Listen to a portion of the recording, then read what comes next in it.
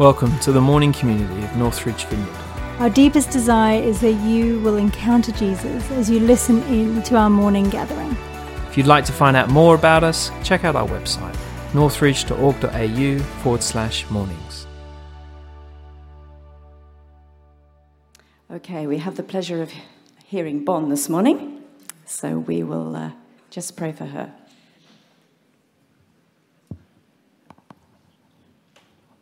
Lord Jesus, thank you for Bonnie. Thank you for what you are doing in her heart, Lord Jesus. And thank you for what you have given her to bring to us today. And we pray, Lord, that you would just speak through her, Lord, and that we would receive and you would be glorified. In Jesus' name, amen.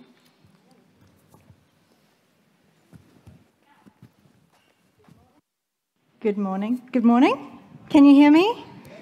Excellent. Oh, can I tell you, you guys fill my heart with such joy. Firstly, because walking into this auditorium and seeing so many seats filled. We love you guys online. We really do. And we wish you could all be with us today. But it's just such a joy to see God's house being filled with his people. You know, like Steve said, we're a church that really believes that God speaks to and through all of us. And it's just so fabulous to hear God's word through everyone this morning and what he's saying. And I particularly felt, this isn't what I'm talking on, but I just particularly felt, and I know I'm going to get myself into trouble, so just hear the heart, not the words, that I wanted to encourage some of our older folk this morning. I just really felt reminded that Moses was 80 years old when he stepped into what God had for him, what God had created him to do from before he was born. And I just felt to say, like, you know, I love Bernd. I could sit with Bernie and just listen to him pray and have him pray over me, and just the depth and the maturity and the intense love of God. And I want to encourage some of our older folk, you guys carry this wealth in you, this depth and this richness. And we as the next generation and then the next generation, the next generation coming up, we need you to impart that, to pray it over us, to speak it over us, to pass it down from generation to generation. And I know so many of you do already, but I just felt to encourage you to keep going. And for those of you who maybe feel a little bit like, I think I've passed my sell-by date, the Lord says there is no sell-by date until the very end. So anyway, that was a freebie. Take it or leave it, but that's what I sensed. So we are continuing our series this morning on turning points. And if you've been with us over the last 3 or 4 weeks, we have been going through stories in Scripture that look at a transition time or a point of change in the story of God. And what we've been looking at is kind of where's God been in that? What is some of the things we can learn from those situations and those stories? And so this week we are going to be looking at the story of the Exodus. Now we're actually going to be looking at one very small part of that story, a very specific section of that story. It's a little bit of a long passage, so I'm not going to read all of it. But if you'd like to open your Bibles at Exodus, chapter 13, I'm just going to read a few verses as we kick in.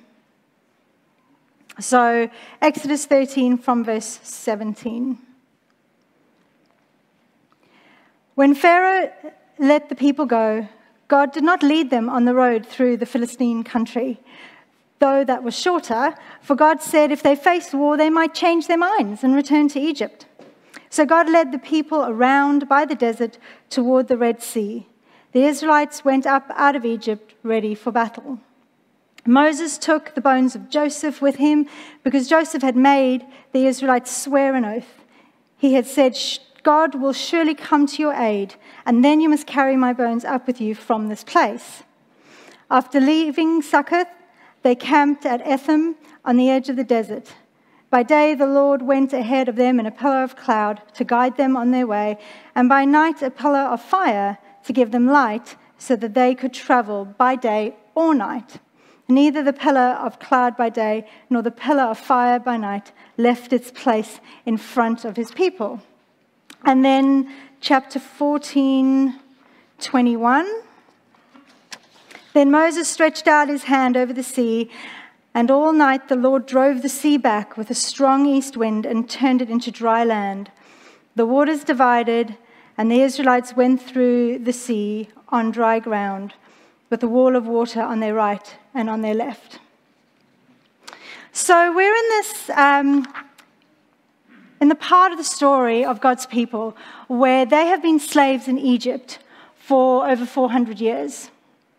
And they've been oppressed by the Egyptians.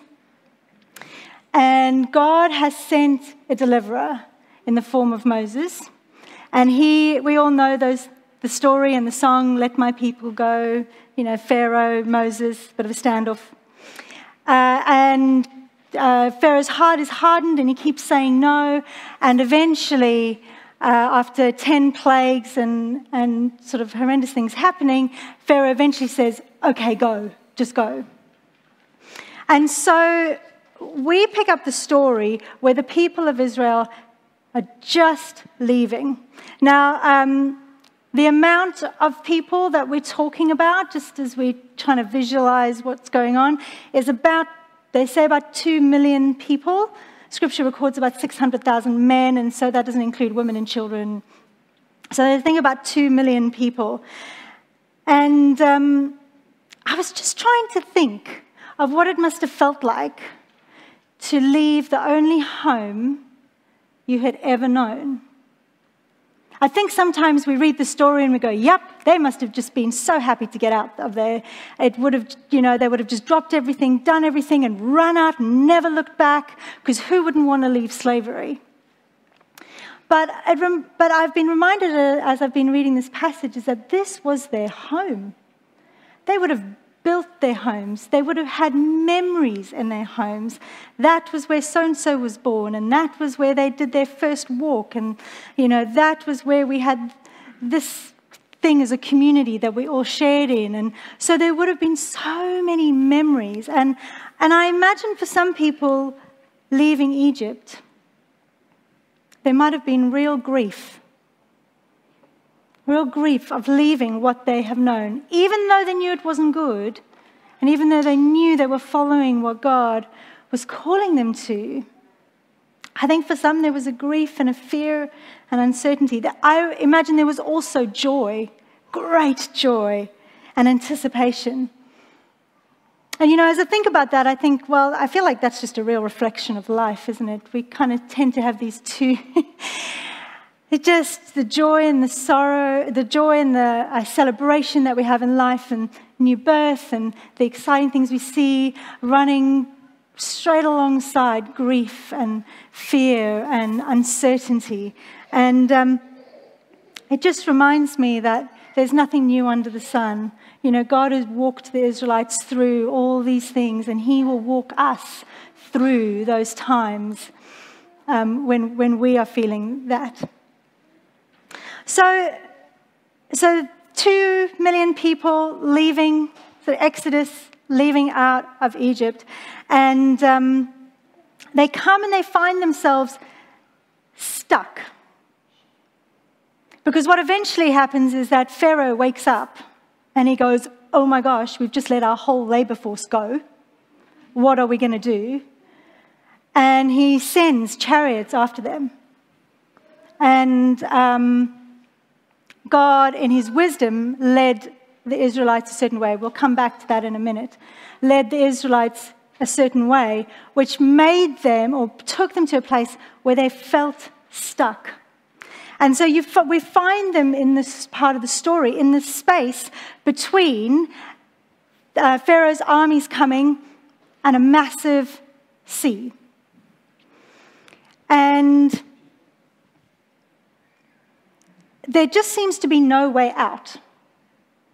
There just doesn't seem to be anything. And, it's funny, I've been asking the Lord all week, Lord, what is the one thing you want to say this morning? Or what is the one thing you want to draw out this morning? And who specifically do you want to speak to? And he's been silent all week, which wasn't helpful for my nerves. But this morning, in his faithfulness, somebody reminded me, well, he probably just wanted to keep you, talking with him and asking him and relying on him, which is probably right. But this morning I felt God say, some people are feeling stuck. Just like the Israelites are stuck. Whether it's in your life situation, whether it's around a relationship, whether it's around a job, whether it's around unforgiveness, whether it's around hurt, whether it's just something that you feel stuck in. And you're kind of standing in this place and you feel like the armies are coming behind you, but you feel like there's a big ocean in front of you. And so I just felt like this story was for you this morning. There are times in our lives where we feel stuck, where we struggle to see what God is doing. We feel like we're following him, we feel like we're doing what he's asking us to do, and then we suddenly get to the space and we're like, this is not how I thought it was going to pan out, God. And we can feel like, I can't even see where to go next. It's all very well people saying, well, just ask, just do the next thing in front of you. I feel like for some people, they're like, I don't even know what that next step in front of me is. And I imagine this is what the Israelites felt.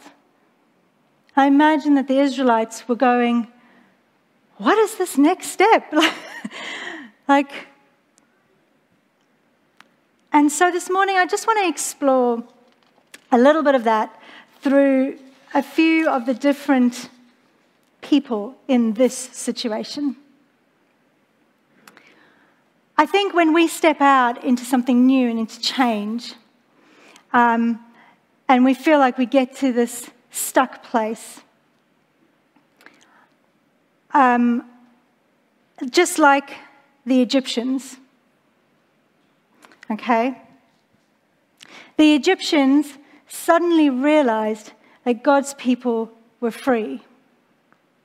The Egyptians suddenly realized that the thing that they had kind of feared might happen had actually happened.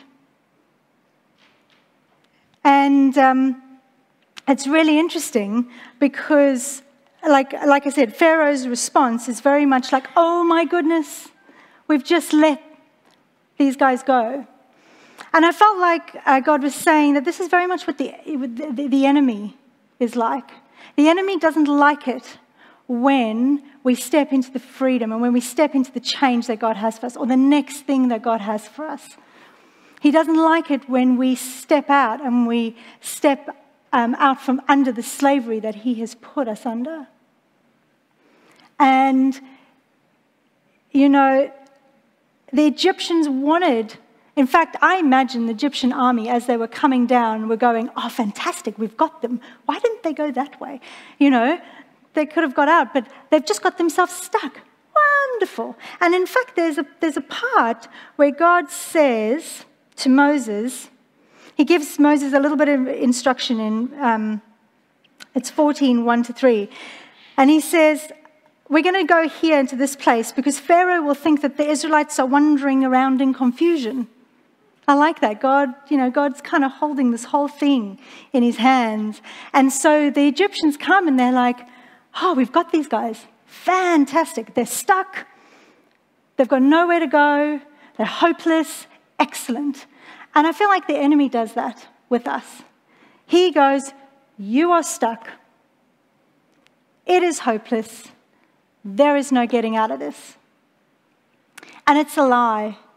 It's a lie that he uses to completely, to make us freeze and to make us stop and to take our eyes off Jesus and to take our eyes off God.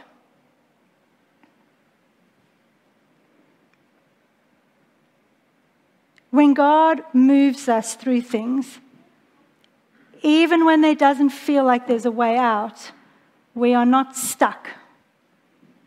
We are usually just waiting, which sometimes feels like we're stuck. But it's slightly different. It's interesting as you look at the Israelites in this, and it's so funny because, sometimes I feel like I read this passage and I get a little bit judgmental on the Israelites, because we hear them go, "Why did you lead us here, Moses? Why did you bring us here? Were there not enough graves in Egypt, that we have to die out here? Much better if we could just go back." And I mean, it's not even been that long, guys. Like, really? And you're already wanting to go back. And it's interesting, isn't it, what uncertainty and fear does in us. Now, I realize the more I read this passage, the more like the Israelites I realize I really am. It's really easy when you know what the road ahead looks like. I am a planner by nature. Ask any of my friends. I do planning years in advance and months in advance. I just love it. It gives me life. I know that's not everybody's cup of tea. That's fine. My friends are laughing at me right now. I can see. And so I love it. Absolutely love it. The danger is that God doesn't always work that way. And often he is wanting to build a trust in us. And often he is maneuvering other things so that his glory can be shown. And so he doesn't give us the whole picture. And so it can feel like he's abandoned us or he's not there and that he's left us. And sometimes our inclination is to go, well, actually back there was much better. I'd like to go back to where I was before. At least I know what that looked like.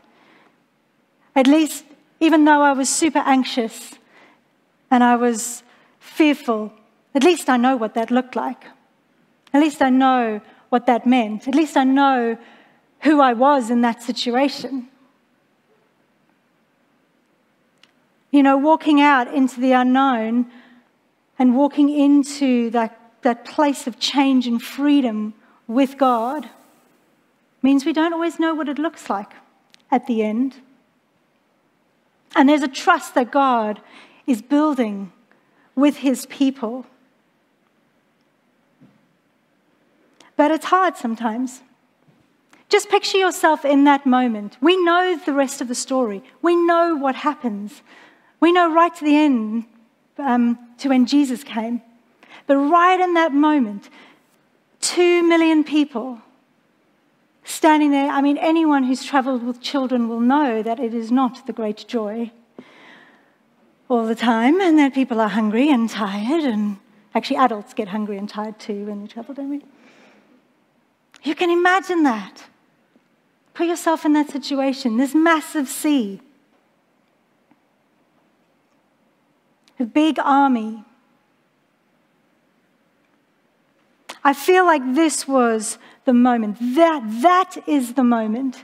That very moment that you feel stuck. That very moment just before deliverance comes. That is the moment that there is a new trust and a new stepping out. As we choose to trust God, that is where that is sown.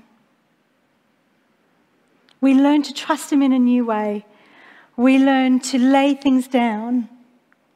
And we promise to not go back to the old ways, but we keep pushing forward. I think the star character, the person in this whole story, unsurprisingly, is God. As I read through this passage, you just see God present all over the place in so many different ways. Right at the beginning of the passage we read, we hear that God very intentionally sends the Israelites where he sent them. Because he knew that they might change their mind. Well, he knew that was already a temptation for them. God isn't surprised by your doubt. God isn't surprised when you just go, that's it, I'm done. God knows, totally knows. And I kind of sat for a little while thinking about this verse. Wow, God, you didn't take them the shortcut because you knew that they would encounter battles that were beyond where they are right now. Yet taking them and having them be stuck in this place between the ocean and an army, you knew that they had the capacity for that. Now, I know I tread lightly as I say this because I know that sometimes we carry burdens that feel, and we carry situations that feel more than we can handle. And I want you to hear my heart that this isn't you need to be able to cope with everything. It's not my heart. But I think as I've come to know the Lord more and more, I realize He does know our capacities and our capabilities. And He is leading us in the way that He knows is best for us. Sometimes that is very hard to see. But God sees everything, and He sees what could have been or what might have been, which we don't see. The next thing we see about God's presence and Him being there very tangibly is the pillar of fire and the cloud. Like that is just God's very visual, very tangible presence. And I know that we're often when we're in this space where we're stuck, it can be hard to sense. I mean, I love, interesting word. I so appreciate that there they are. They can see the pillar. They can see it, God's presence. And they're still going, we need to go back. There's no hope here. God's very presence is with them. And I think that reassures me that when I can't see God's presence, it's still there. That God is okay. If I'm like, God, I can't see you anywhere, it doesn't mean He's not there. He's very much present with us. And I love that. And the other thing that we see is this incredible miracle that God brings, seemingly at the very last moment. I don't know about you, but God often seems to work at the 11th hour, certainly not the clock or the time that I have. I would work much more efficiently than that. But God, I realize He is maneuvering so many things around. In the waiting where they did and the enemy being so close behind them, even though that period was so hard, the enemy was destroyed. Because of that, as soon as the Red Sea was parted and the Israelites went across, the enemy came through. The enemy was destroyed. God was waiting and maneuvering things into the right place at the right time so that He could be glorified and bring His glory.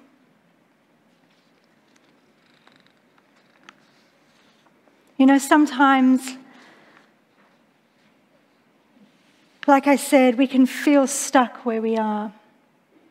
And it can feel hopeless. And we might want to turn back. But God is always present. He is always doing something.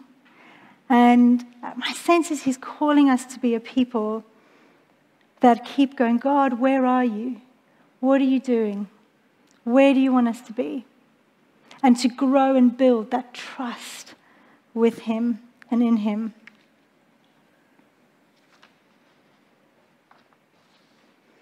I think I'm going to stop there. And I'd love us just to spend a little bit of time just waiting on the Lord and hearing what He has to say to us. So why don't you stand and join me online. If you want to join us as well, that'd be fantastic. But we're just going to wait and allow the Spirit to just speak to us.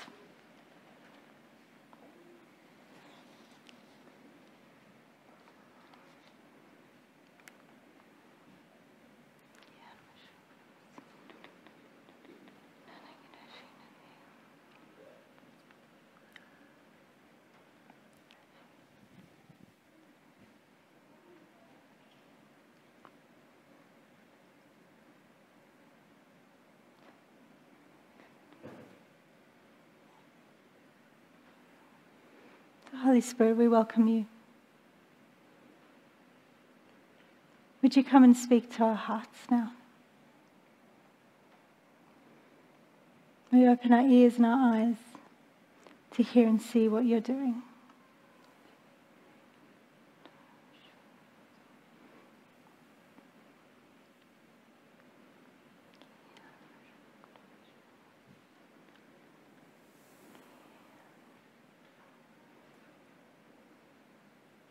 Thank you, Lord.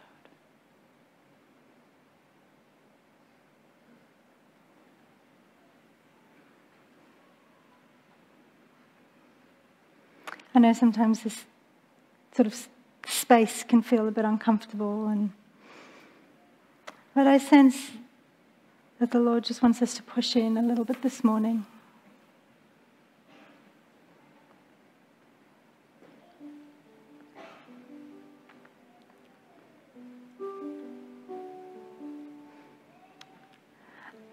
As I was speaking and as I started talking about being stuck, I feel like for some of you, something popped into mind straight away. And I just feel like for some of you, you just dismissed it and you were like, no, that's not a big deal, or no, that's not really it. And I just sense the Lord saying, no, that was it.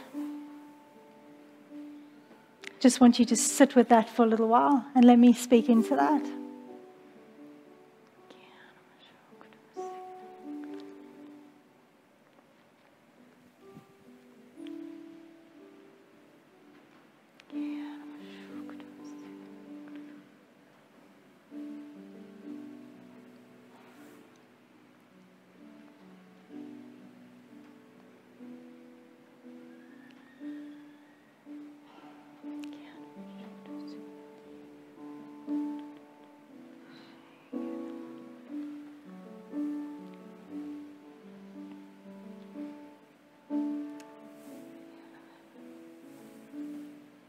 I sense for some of you that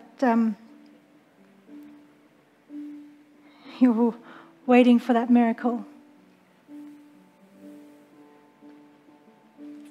And you so get the feeling of those Israelites standing at the ocean and seeing the enemy approaching from the other side. And it feels like the miracle's been long in coming. But I feel like the Lord says He sees you. His presence is there. He wants you to hold on to Him.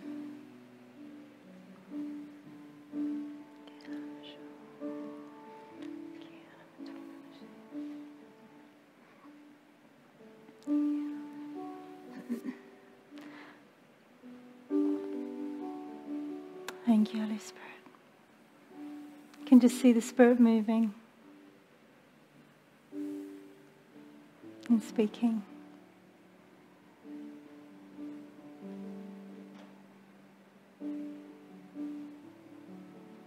Thank you, Lord.